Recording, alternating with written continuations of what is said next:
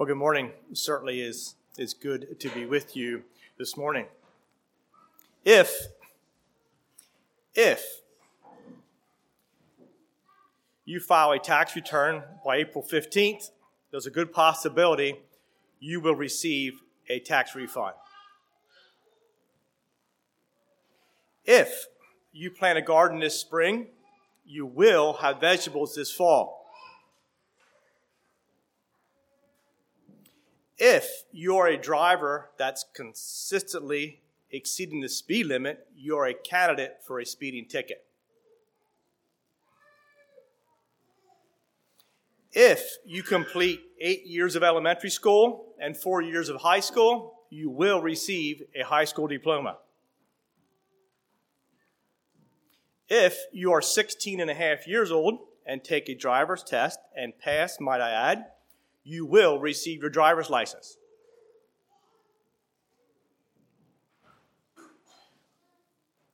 You could argue some details. All those break down after a while, but this last one does not. If you continue grounded and settled in the faith, the Lord, Jesus Christ, will present you holy and blameless in the sight of God. Turn to Colossians 1.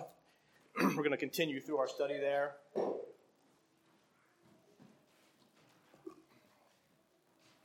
The two-letter word if might be short, but it carries a significant amount of weight. The title for the message this morning is taken from verse 23, if you continue in the faith. I think we'll read verses 19 through 23 from Colossians chapter 1.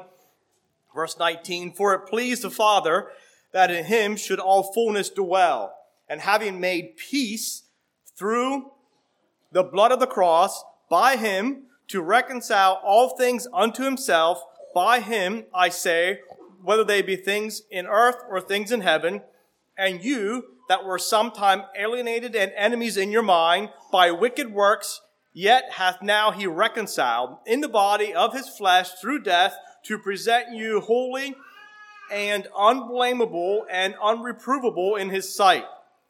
If you continue in the faith, grounded and settled, and be not moved away from the hope of the gospel which you have heard, and which was preached to every creature which is under heaven, whereof I, Paul, am made a minister. If you continue in the faith. A short review. All Christians, as believers, we are saints with faith in the Lord. We're walking worthy, and we're called to a high level of holiness. We are thankful that the Lord has qualified us to be together with him in glory. We have been delivered from the power of darkness. Through Jesus Christ, we are redeemed and forgiven for our past sin. Today, we are serving Jesus, who is the image of God. He is the creator. He was before all in time. By him, all things consist. Verse 17. Jesus is in control of the entire universe. He is the head of the church. Verse 18. To sum it up, Jesus Christ is everything. He is everything that we need. The songwriter says, wisdom, righteousness, and power, holiness forevermore. My redemption full and sure. He is all that I need. And we get to that, we say, thank you, Jesus, for who you are. And we also comment and say, what a mighty God we serve. Then we jump into verse 19. It pleased the Father that in him should all fullness dwell. This verse is perhaps the strongest affirmation in Scripture of Christ's nature. We go back to verse 15 and we say, oh, he is the image of God. Jesus is the perfect resemblance of God. And we're able to get a clear picture of who Jesus Christ is by our relationship. We're able to get a clear picture of our Heavenly Father through our relationship with Jesus Christ. Now, this verse is saying that all the fullness of God dwells in him. John 10, verse 30, I and my Father are one.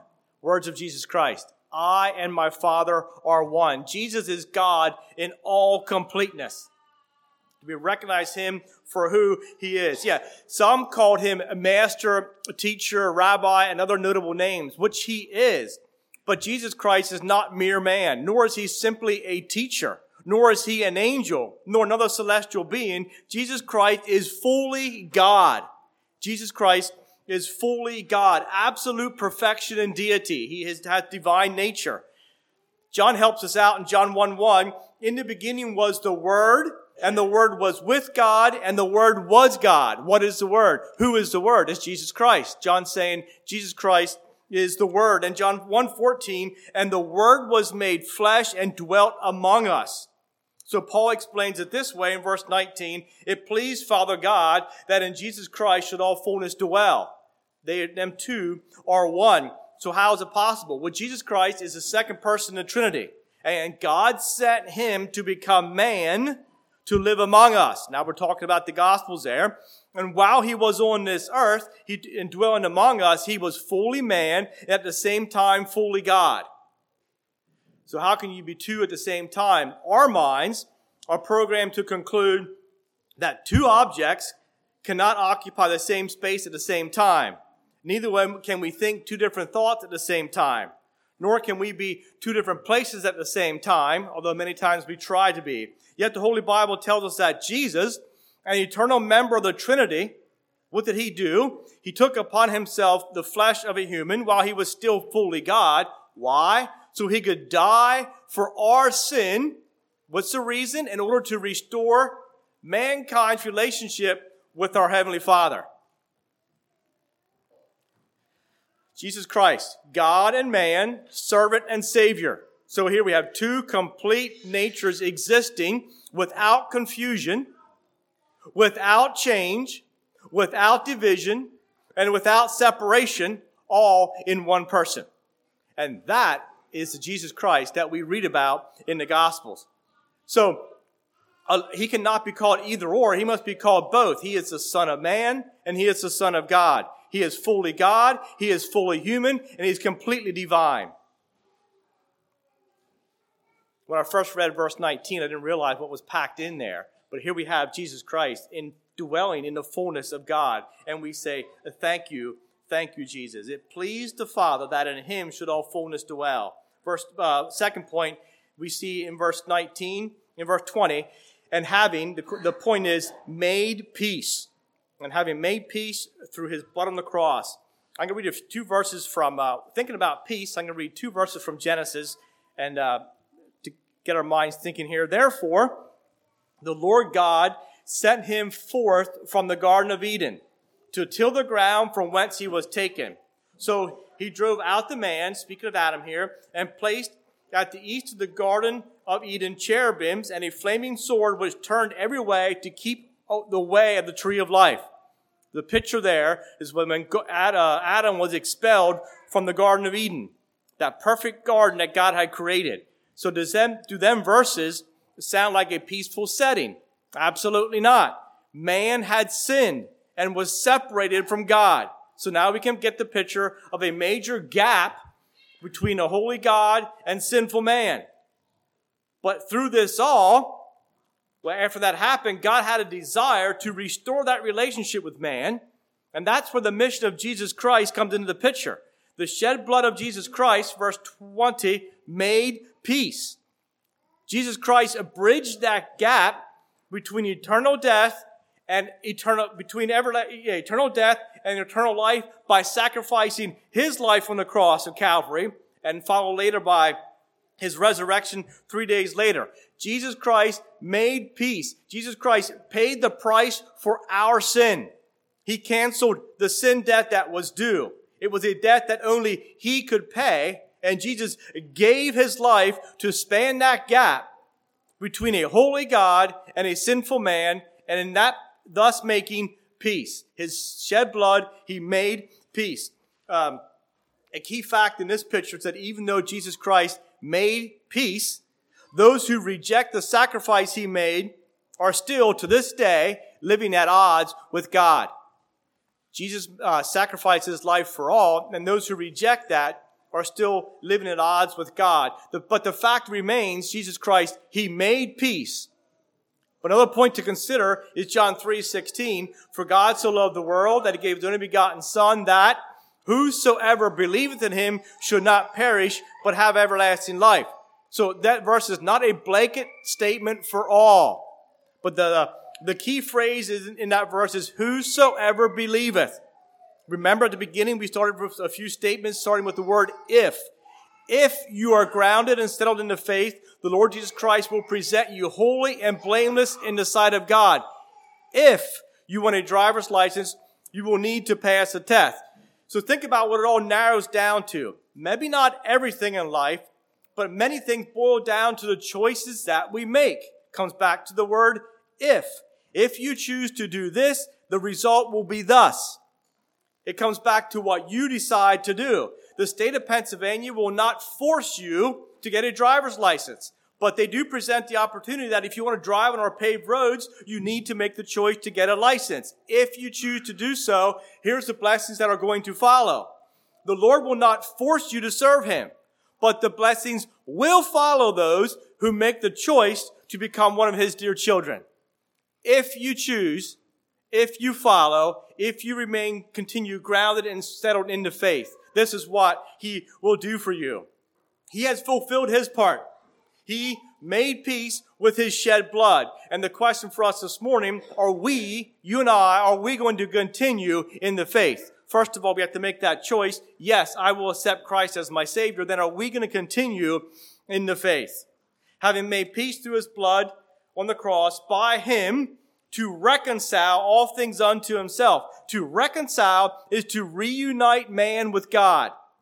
So here again, it's not a universal salvation. We go back to the choices that we're talking about. In 2 Peter 2:9, we see God is not God's will that anyone should perish, but what? All come to repentance.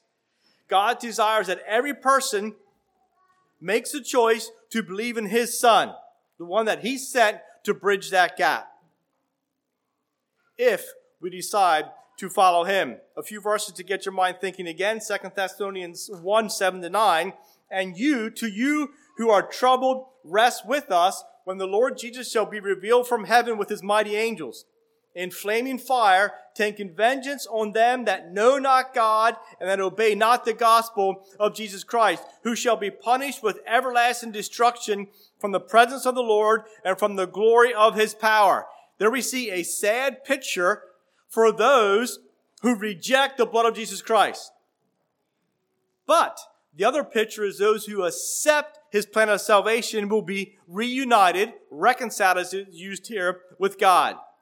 The saints or the believers that we see in verse 2 have no reason to fear death, nor do we fear the day of judgment.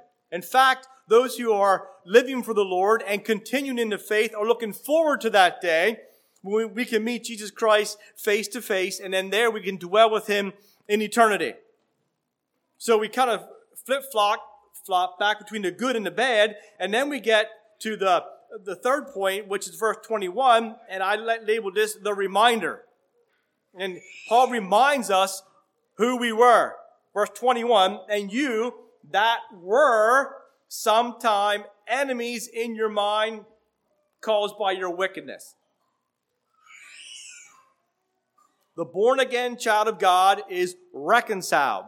Yes, but Paul takes this time to remind us where we had been, who we were, and what we were delivered from, back in verse 13.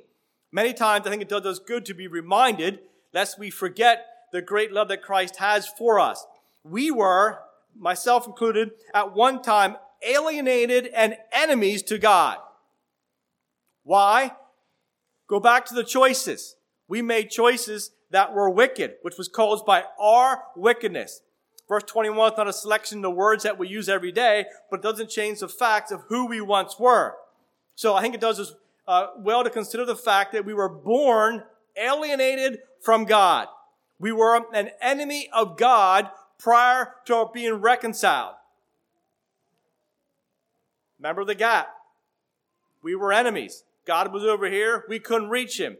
Shed blood came along, Jesus Christ. Now we have been reconciled, and He bridged that gap.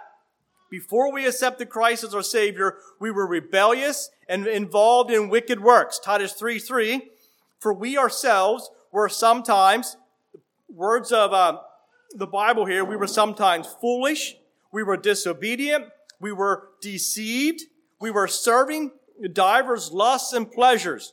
We were living in malice and envy. We were hateful and hating one another. Let's not forget who we were and the difference that Jesus made in our lives. Not a pretty picture to think about, but during that chapter of our lives, Titus 3:3, our lives displeased God. We were considered his enemy. We were living in rejection to his prompting call. Remember we say how the Lord knocks on our heart? Will you accept me? And when that came, we refused it. We were living in rejection. But the picture completely changes when we made the decision to follow Jesus Christ.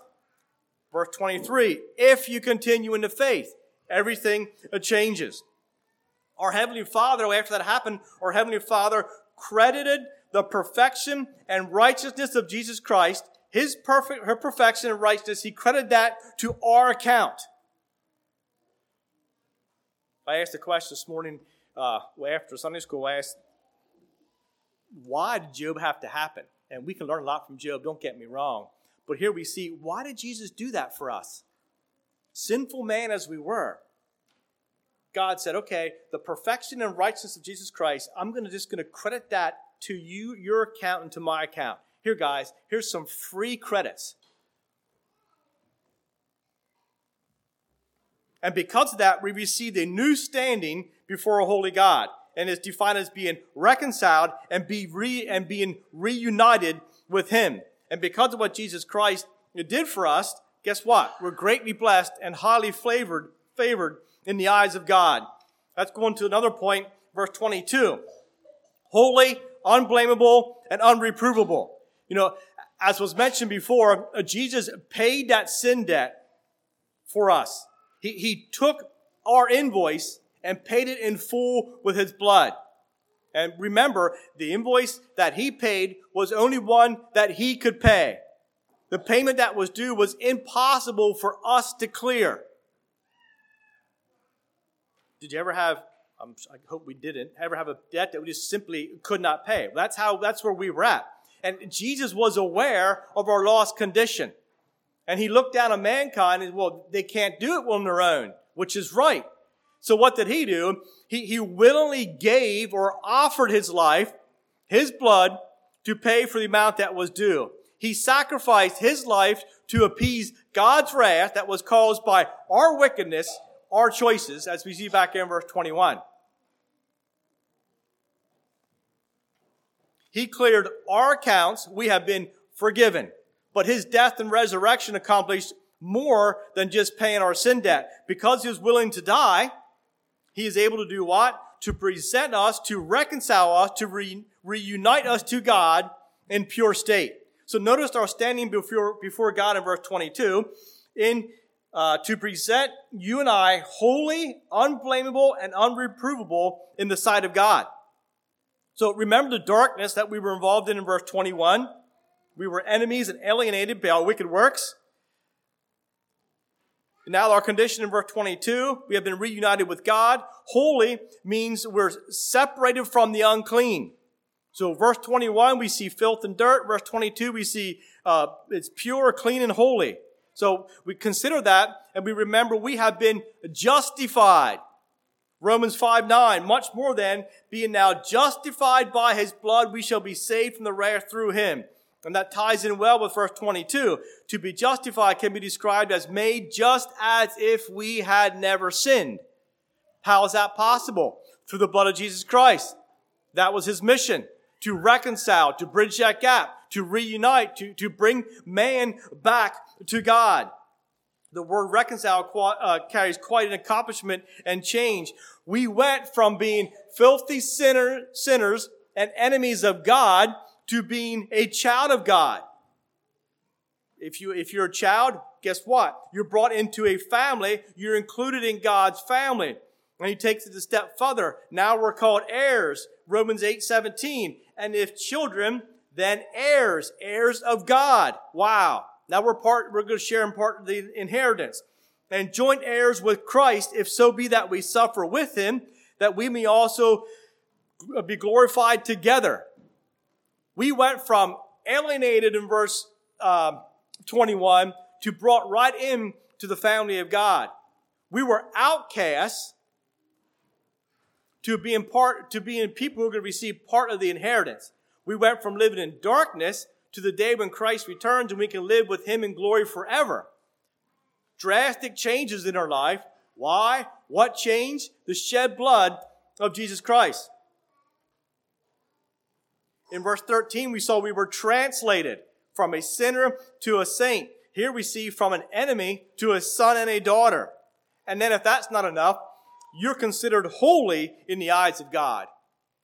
And again, we stop and just say, thank you, Jesus. Sometimes we have to stop and just go back and remember who we were or where we were at in life.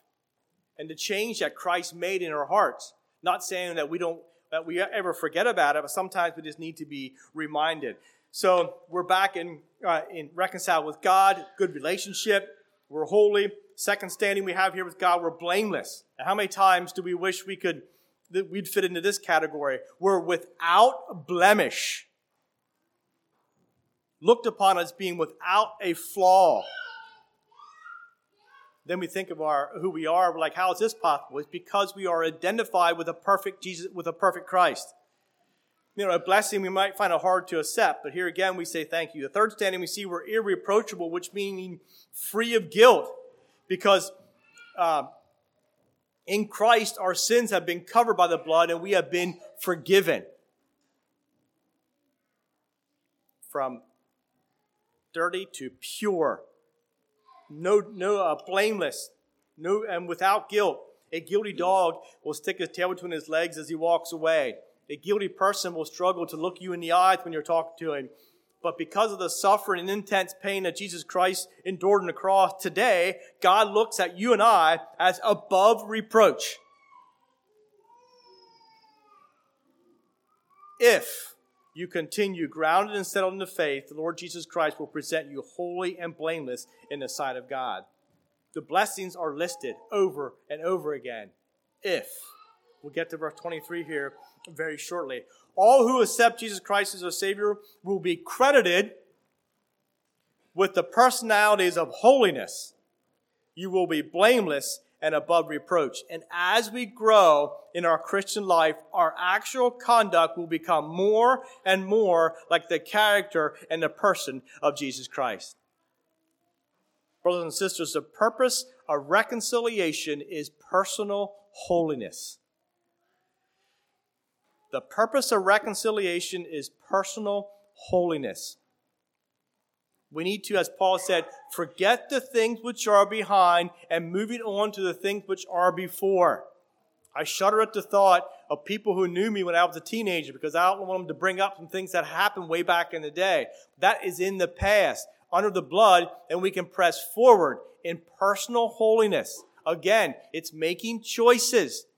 What are you going to do this afternoon, tomorrow, throughout the week? What are you listening to? What are you reading? What are you watching? Are you conducting your life to become more and more like the character and person of Jesus Christ? Are your choices you're making today, will they guide you in the way of more holy, to becoming a holier person? More and more and more like Christ. That's what he desires for you and I. That's why he said, okay, I will die for you. I will reconcile you to God. And now today we have a requirement. We're going to grow more and more into the likeness of Christ. It has been said it's not where you're at sometimes as much as the direction you're headed. So I ask you the question, what direction are you headed in? Are you going through life taking by roads and side roads occasionally, or are you headed on the straight and narrow which leads to him? The choices that we make a big difference in where we will end up. The purpose of reconciliation is personal holiness. We have been reconciled. We have been reunited with God, followed by life driven towards holiness. Yes, God's well aware of where we were and who we were, where we were at before we met his son, Jesus Christ.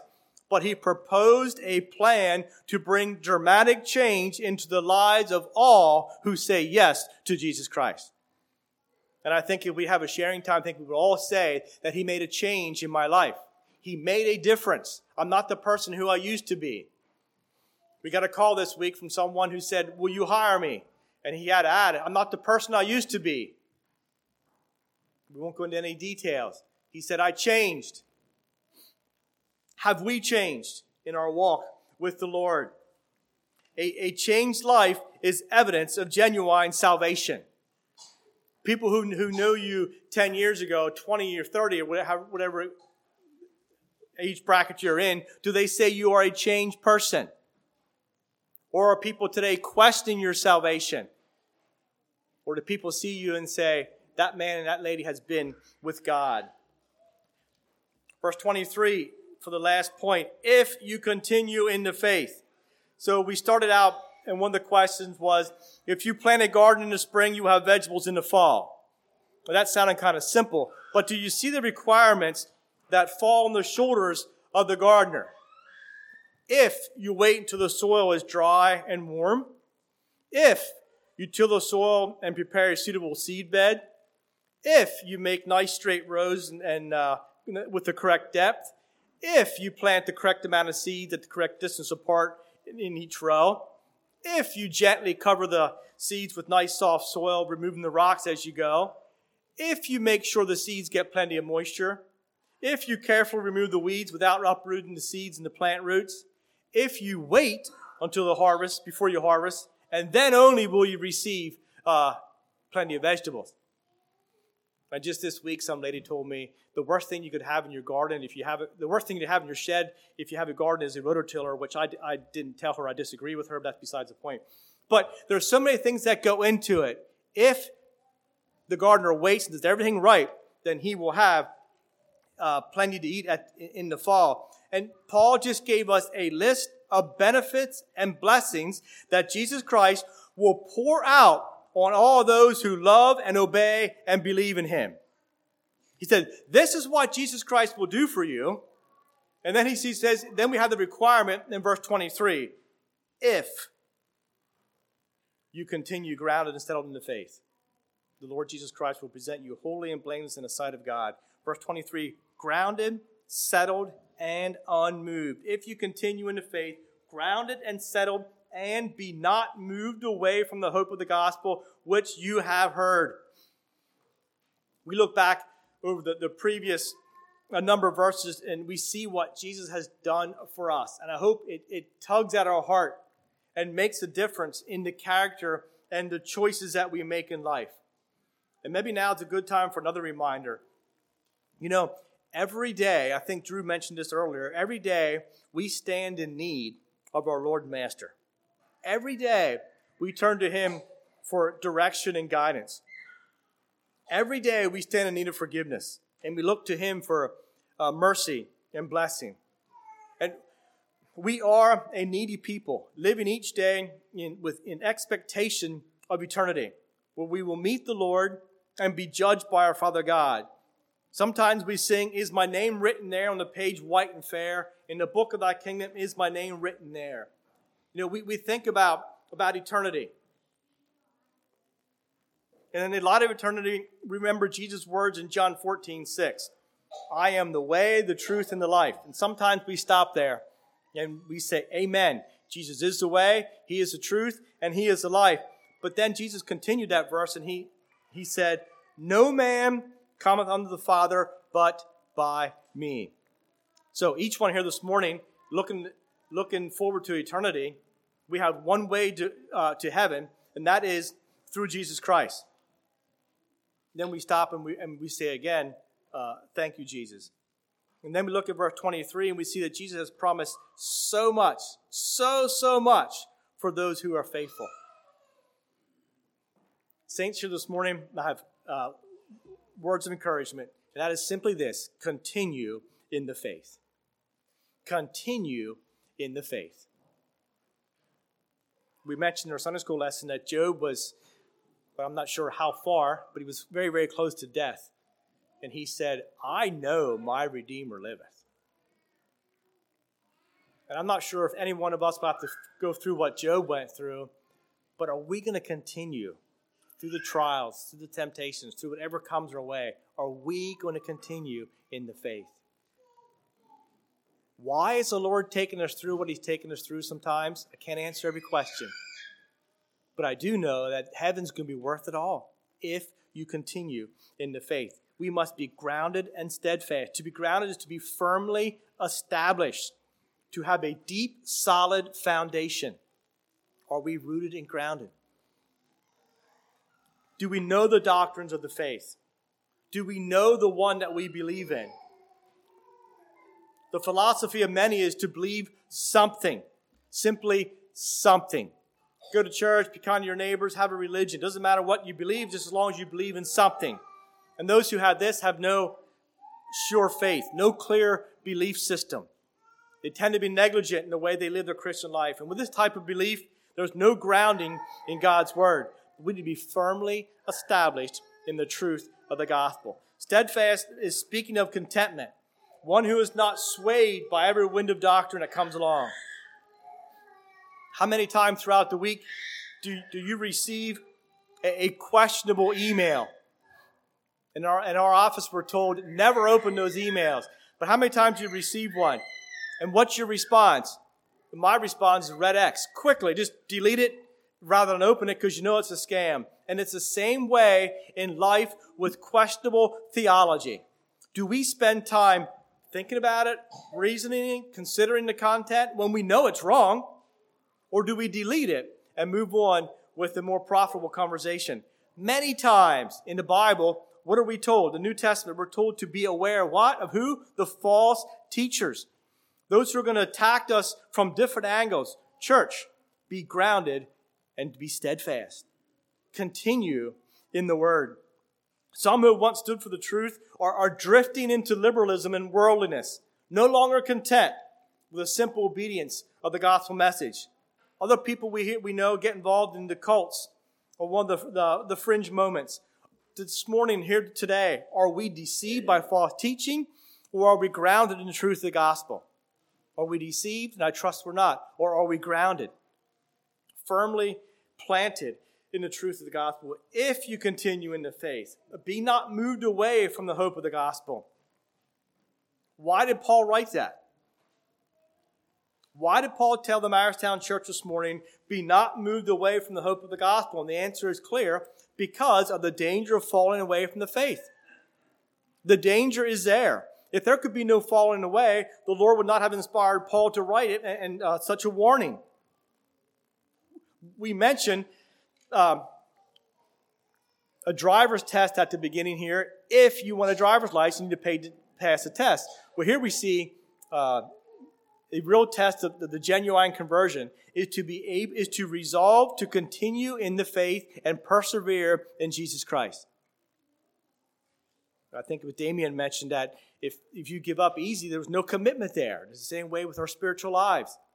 Well, I'll follow the Lord as long as it's always 50 degrees and sunshine. And no, that's not how it goes in life. How do we respond to the other times as well?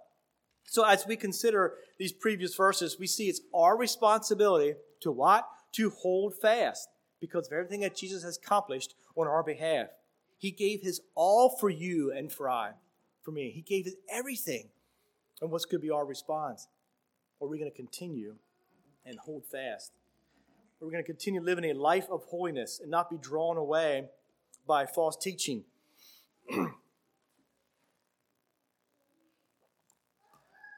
The certainty of the promise that we see in verse 22 is true, that all disciples will be presented holy and blameless in God's eyes.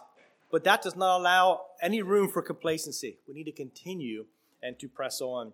The hope of the gospel in verse 23 is referring to the glorious expectation that our salvation will be full and complete at the time of the Lord's return.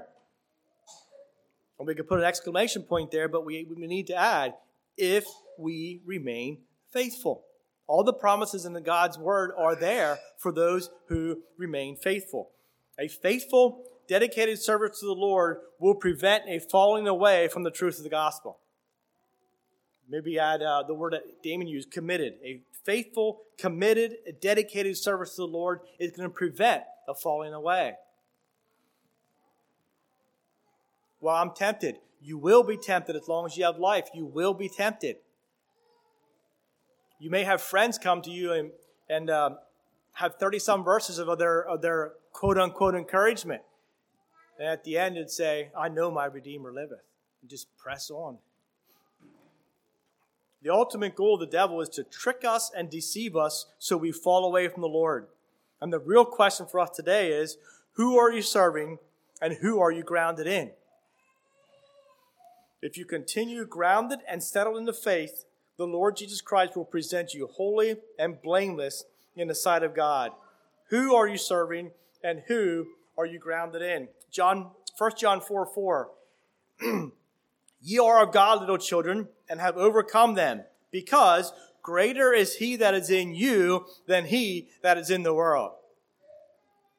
If you continue grounded and settled in the faith, I can assure you, you are on the winning side. You will win. Because greater is he that is in you than he that is in the world. So in conclusion, my thoughts went to the song. You don't have to sing this, Demetrius. It's just what I thought about. On Christ, the solid rock I stand. Then the words later is what really got my attention. And how true it is. All other ground is sinking sand. Are your feet on the solid rock, rooted and grounded, and you're continuing in the faith? If not, you're standing on quicksand, which don't go stand on it just while listen to what it can do. You just go down. But on Christ, the solid rock, we can stand.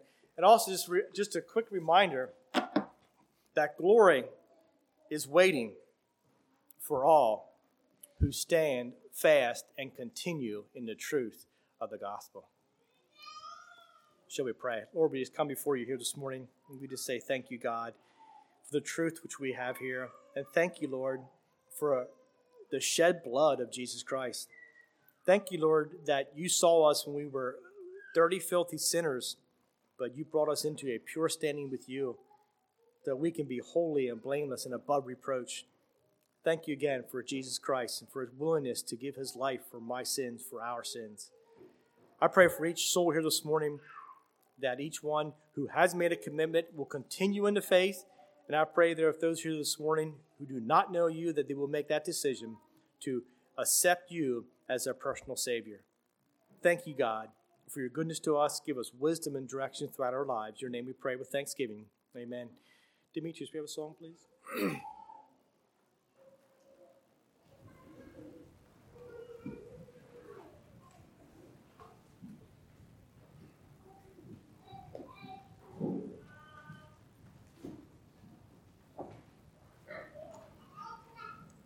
I think we'll sing it anyway if that's okay. Number 482 in Christian Hymnal.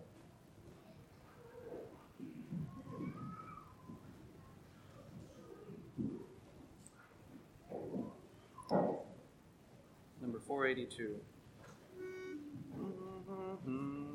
My hope is built on nothing less than Jesus' blood and righteousness. I dare not trust the sweetest frame, but wholly lean on Jesus' name. On Christ the solid rock I stand, all other ground is sinking sand, all other ground is sinking sand.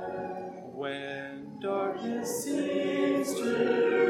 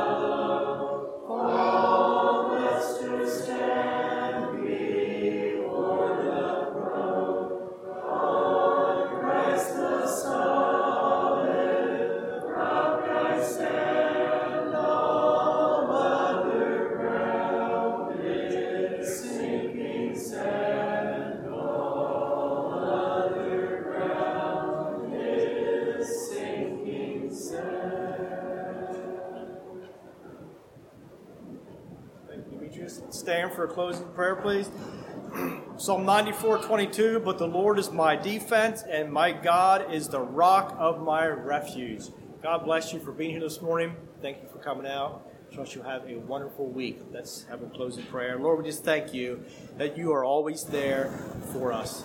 I pray, Lord, that we can just remain rooted and grounded in your family. Thank you for the wonderful blessings you have poured out on those who love you. And I pray you just be with us. Give us direction as we go about our days. Help us, Lord, to be a good light, a good witness, and a testimony for others so others can know that we have been with you. Dismiss us with your blessing. In the name of Jesus we pray. Amen. This life is over.